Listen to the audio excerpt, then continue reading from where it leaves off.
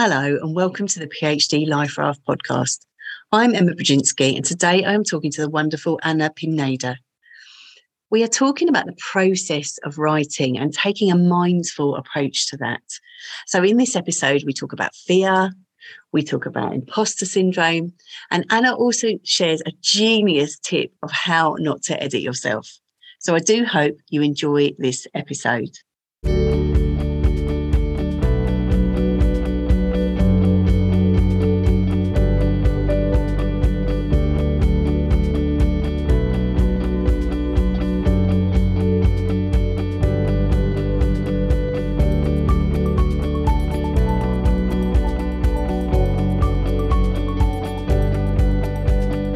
Hello, Anna. Hello, Emma. So lovely to get to speak to you, because this is the first time we've had a chat. So this is lovely. You've been emailing me, and because I stalked you online, and I really liked the kind of holistic approach that you were taking to science and scientific research, and I'm so pleased that you said yes to this woman who just sent you a random email. So thank you for that. No, thanks to you for inviting me. I'm always honored when I get this kind of invitation. So yeah, so glad to be here with you and having the chance to speak with you and with your audience. Brilliant. So in a minute, we're going to get into mindful scientific writing. But first of all, we always ask people to tell us a little bit about their story. So can you tell us about your own journey kind of through the PhD, but also the wider journey too? Because I know there's lots that you brought to your work as a scientist. So can you tell us a bit about that? Yes, so indeed, I did my PhD already more than 15 years ago. I don't even want to think how long ago. And that was in Spain, in the University of Alicante, where I'm from, on the topic of biological control, insects, plants, completely unrelated to mindful scientific writing. And I loved it. It was hard, like I think most PhDs experience. But I have to say at that time, my main struggles were more of a skills type of struggle. For writing, for example, I always said I had to learn to write by reading other papers, and I had to learn statistics kind of on my own, internet, Google books. There were not many courses I could take. I think now that scenario has changed, and you can take many courses to get all these skills. But it was quite okay. I always say my biggest struggles started later as a postdoc, actually. Right. Yeah. Do you want to hear them? Oh yeah. Tell us your troubles. This is what we like here. Yeah. No. So it's again something that is very common. And the University of Alicante is kind of a small university, and I was in a small group. And then I got a Marie Curie, which is quite a prestigious grant in Europe, and moved to the Netherlands to a very good university, an amazing lab. And it was there being surrounded by all these top scientists. All my colleagues were amazing. And when I started feeling the imposter syndrome big time, right.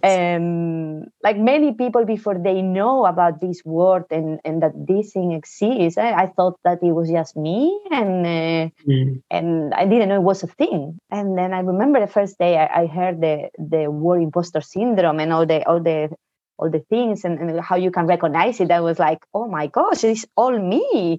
And then you hear that. Well, now I know that 80% of scientists suffer it, and you feel much less alone. But that was a big thing. And then, of course, also later in the postdoc is when I have two kids, and I have my two kids, and just managing everything, right?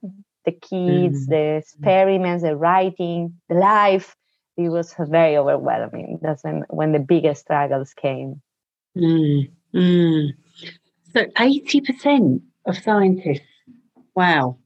That's a strong statistic. And I think, as you say, actually the most pernicious thing about imposter syndrome is you think it is just you. then you think, oh, well, then it must be something I'm doing. It's my problem. Exactly. Whereas actually there's all sorts of systemic reasons why you are feeling the way that you're feeling. You're not just making it up. There are things in place that are making you feel that way. And yeah, if you're a scientist, 80% of people are feeling that. Blimey, I'm going to sit with that for a minute. So your work now, you do a lot of work in terms of supporting researchers, particularly working in the sciences. And I know I was wondering whether you were going to talk about a bit about your work with as a kind of yoga instructor and your kind of your interest outside. Actually, do you know what? I'm going to ask you about that. Tell us about that. Tell us about that as a way into this kind of this sense of mindful approach. Because I think what's brilliant about you is you have these parallel lives that you bring together in your work.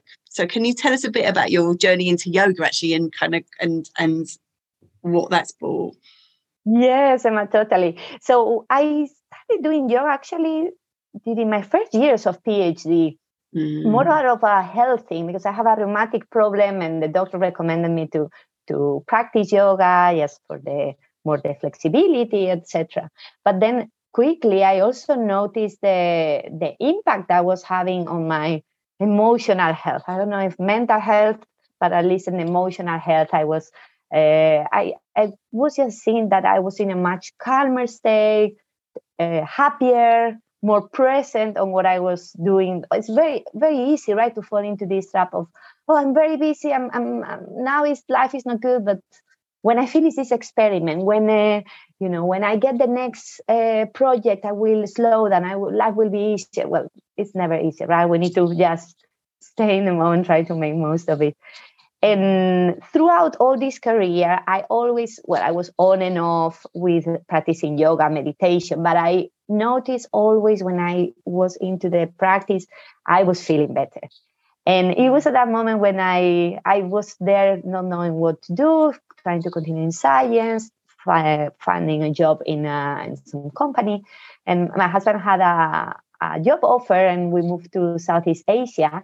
And I thought, well, this is the moment to become a yoga teacher, and more with the idea of learning for myself. And it was during the training I was doing to become a yoga teacher that I had to write also 2 papers I wanted to finish. And it was so difficult. And I thought, well, I'm going to start practicing all the things I'm learning here about calming your mind, moving your body as part also of my routine to just get the motivation and get the calm and the strength to finish those papers. It worked very well. And it was also during that training that I thought, oh, this is actually a great format to write, to combine both, doing yoga, doing meditation, and doing some writing, and using yoga meditation during your mindful breaks. And that's how the first course of I Focus and Write was born. It was more of a yoga and writing course that I hosted in person at the University of Alicante, and the students were very curious and just like, what is this? And like now it's almost 3 years ago that happened. And from the more focus on yoga, moving more into the mindful aspect, because that's what I mean. When you say yoga, people imagine that they need to be upside down, writing their papers, and that's not what I mean. And the mindful aspect is something that we can understand better. How can it help us? Yes. And then I Focus and Write was born. And since then, indeed, I have the 2 main courses, one about writing and one about productivity. And then we also do smaller things. In June, I will be hosting a virtual writing retreat that we have done a couple of times and people love. And some other smaller workshops.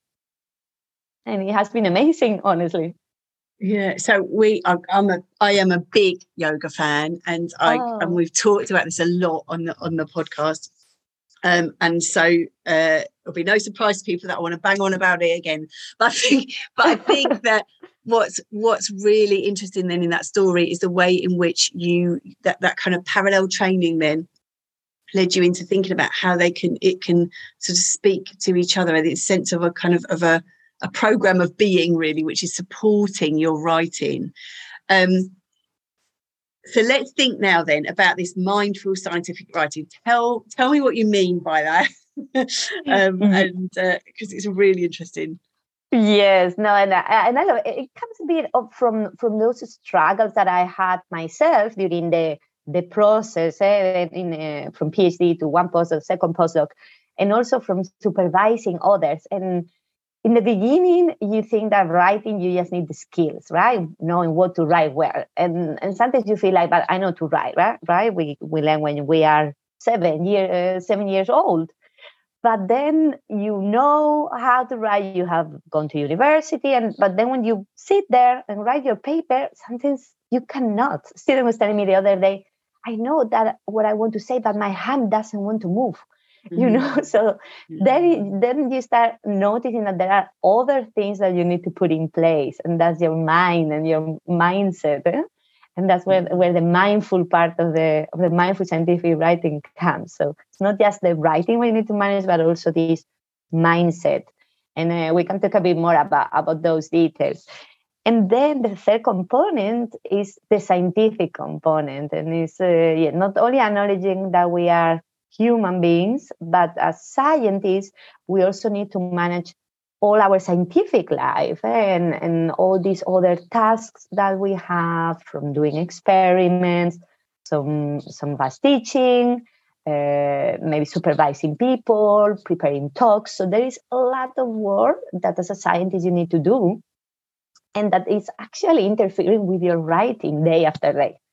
So everyone here struggling to write probably have noticed also all that struggle that comes from the scientific life and the projects in there.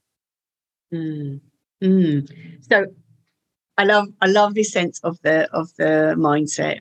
Keep, again, another thing that we go on and on about, but this sense of the PhD is a mindset game. It really is. Yes. So tell us a little bit then about the tools that you recommend to put in place as you say, trying to manage other things in your life as well as your writing life, but this kind of bringing yourself into the writing mindset. Yes. So I always recommend to follow what I call the mindful approach to being an academic. And it starts first with awareness, being aware what is going on, what is happening also with your thoughts. When you sit to write and you cannot, asking questions to yourself like, why can I not write? What is happening? Why is I'm stopping, and what it is there? And then comes the arguing back, the argumentation, when you talk with those thoughts, where you show yourself, you prove yourself evidence that those thoughts might not be right. And then I always say, keep taking action, keep moving. And once you identify what it is stopping, you say, okay, you are there, I'm going to keep doing this. So keep writing, keep sending that email that makes us care. And the awareness, so maybe these are topics you have spoken about in the podcast, because they are very common. But the common things that stop us, I keep asking everyone around me, what is stopping you from writing? So a big one is fear. I don't know. Have you been talking about fear in the podcast? I think yes. I think it's here every episode, isn't it? But I don't think we can talk about it enough, because I think it is rife, and I think lots of that journey, of that PhD journey, is a journey through fear, and hopefully out the other side, but definitely through fear. So tell us about fear and what to do about it, Anna. Yeah, so the fear is a big one. And here we have the big one is the fear of rejection and the fear of failure. And I always say also, most scientists used to be also very good students. Many were top of the class. So we were not used to fail. And suddenly you are doing your PhD and it's full of the best students of the class. Everybody is amazing. And this fear of failing, fear of rejection, for example, when you send your paper and you are there scared, waiting for the feedback, they're looking at the red ink all around, and that text that took you months maybe to create suddenly put all the other way around. So there is a fear for that, for example, and it's fascinating that it's not real. I mean, it's real, the fear, but it comes from an evolutionary aspect of when we had to have that fear to survive, and now we are recognizing things as dangerous, things that are not. And this fear is a big thing. And what I always say is just recognizing that what is stopping you is fear, and it's not that you have to finish that presentation now that is for a conference that is in 2 months. And just to say, no, this is just an excuse. What I'm having is fear of being rejected or of being criticized. And then just arguing and signaling also to your body, to your mind, that you are safe, that you can handle that this is not a life-threatening situation. And like I say, keep moving, keep doing the thing that scares us. And that's a way that I always experience and teach how to defeat the fear. Yes, I think that's into the bigger picture. Really helpful, isn't it? And like you say, it's like actually really what it's about is not what you think it's about on the surface. Exactly. And everybody has it. And like even when you speak with senior scientists, they also say that before giving a talk, they are also nervous, they're also anxious and sweating. And I also say always, like, also this fear of rejection is we have it, and also imposter syndrome. It really pops up when, for example, we are doing something new, something that is difficult, something that you haven't done before. And we also need to look at it from the positive side, that you are growing, you are expanding your comfort zone. And that next time you will be less afraid and less careless, anxious. So saying also like, okay, this is because I'm growing, I'm doing something that is difficult. The PhD is very difficult. It's normal that it's full of fear around. I love that statement of like, you are growing, because I think this sense of people go on to the PhD and don't necessarily expect to grow, and it's a growth boot camp, isn't it? Yes. You're going to grow in the most amazing ways, but of course it's going to be painful along the way. So I think that's that kind of mantra of I'm growing, I am growing. Yes. That's what's happening. I think that's really lovely. And I think I'm interested that you're particularly applying this into the sciences. And do you think there are any particular challenges in terms of this mindful way of working in the sciences? Yeah, so well, what I notice, and especially regarding writing, is that like I'm a biologist, my students are from different fields, but mostly the STEM fields. So we imagine being a scientist like someone who is in the lab, someone who is in the field, or maybe you are coding, and suddenly you spend most of your time writing. And it's like, oh, wait a minute. That's not how I picture it. So I see that there is a lot of struggle coming from that, and also something that maybe we have been telling that to ourselves since we were children, that, oh, I'm more of a numbers or a maths person. I'm not such a writing. I'm not good at writing. So many of my students tell to them or think that they are not good at writing. And well, they also think that then later they are not good at the statistics or they are not good at presenting. But again, this is just a mindset thing. Those things are all skills. And first you can learn them. And then the more you practice, the better you get at it. But still it's something that, we kind of say that to ourselves for many years up to the point that we believe it. And we need to break that cycle.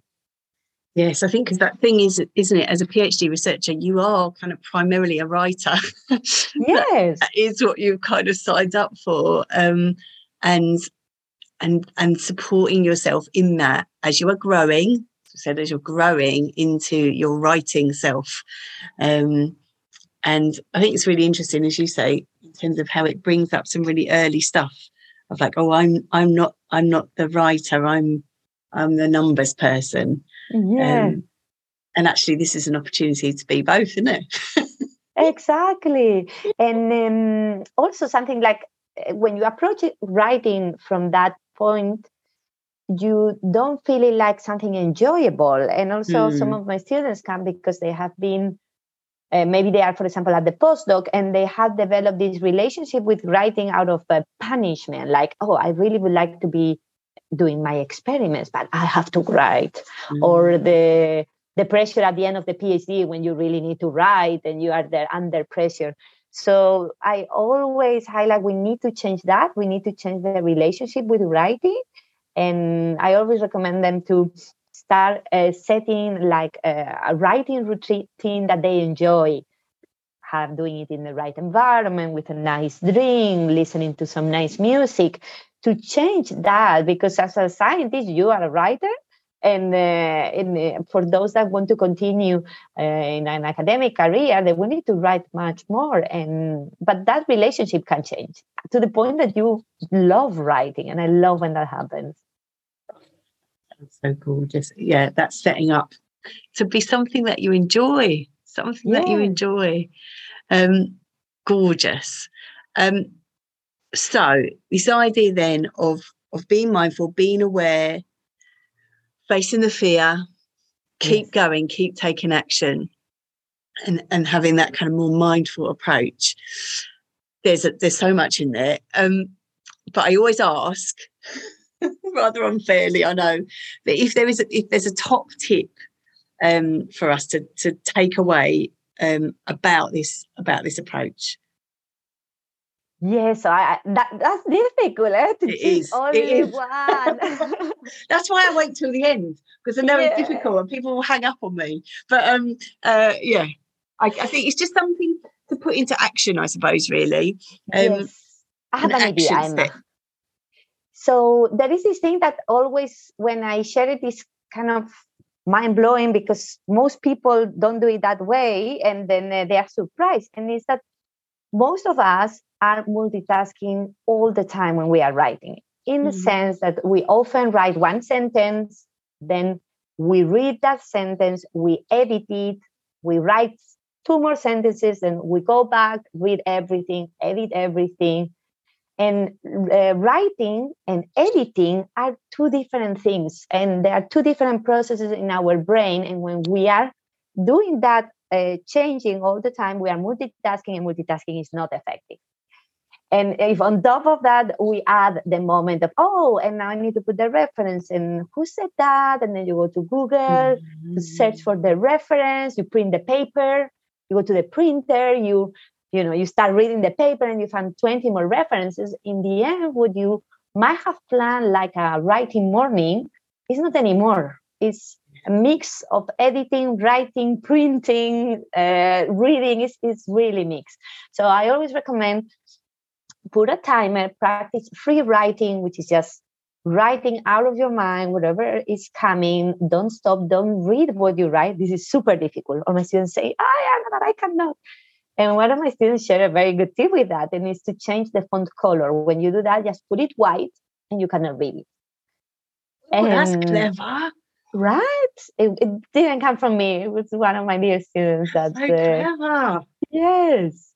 And it works wonder. Yes. And then once the timer goes, you go back, edit all that piece, and then just go back again, and then start writing another piece. And then when you don't know a reference, just write XXX. Sometimes we don't even know if someone has done that research. So I sometimes write like, check if someone has done this research, for another moment to do that check. And and with that, you will see how it goes much faster, the writing process, and with less judgment, because the part of editing is very judgmental, right? You are there activating the critical thinker in your mind. And and it can be more enjoyable. Well, I think that white typing is genius. Yes. And I think there will be so many people who can relate to that kind of, because it's like pressing the accelerator and the brake at the same time, isn't it? If you're generating, editing, and it becomes very juddery and really, as you say, then the end of the morning comes, you're like, blimey, I've not done anything. So this sense of moving forward, like you said before, keeping in action, awesome. And I thank you so much for your time. I knew this was going to be good. Thanks to you, Emma. And we will have all your details in the show notes. So thank you for being here so much. And thank you all for listening. Thank you.